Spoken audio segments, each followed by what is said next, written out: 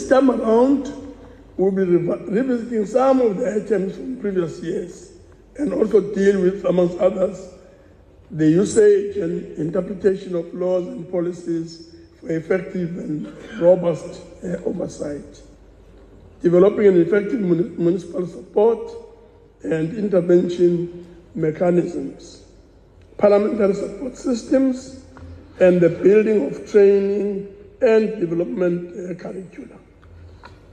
On the purpose of the training intervention, Program Director, it is an established practice for us to start the year with the facilitation of continuous learning and sharing of experiences with a view to develop greater capacities for the work we do.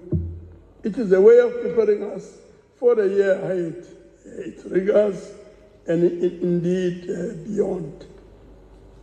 It is key that we understand this training intervention in the context of our national and institutional imperatives. In this regard, the National Development Plan directs us to improve the performance of our institutions through, amongst others, a commitment to high performance and a willingness to learn from experience.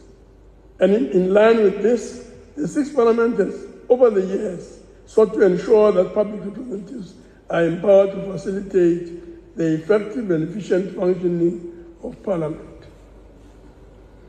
The capacitation of members and officials and the improvement of the overall support system are the necessary interventions we need to increase Parliament's contribution to the improvement of the quality of life of all citizens through enhanced parliamentary oversight and deeper scrutiny by public representatives.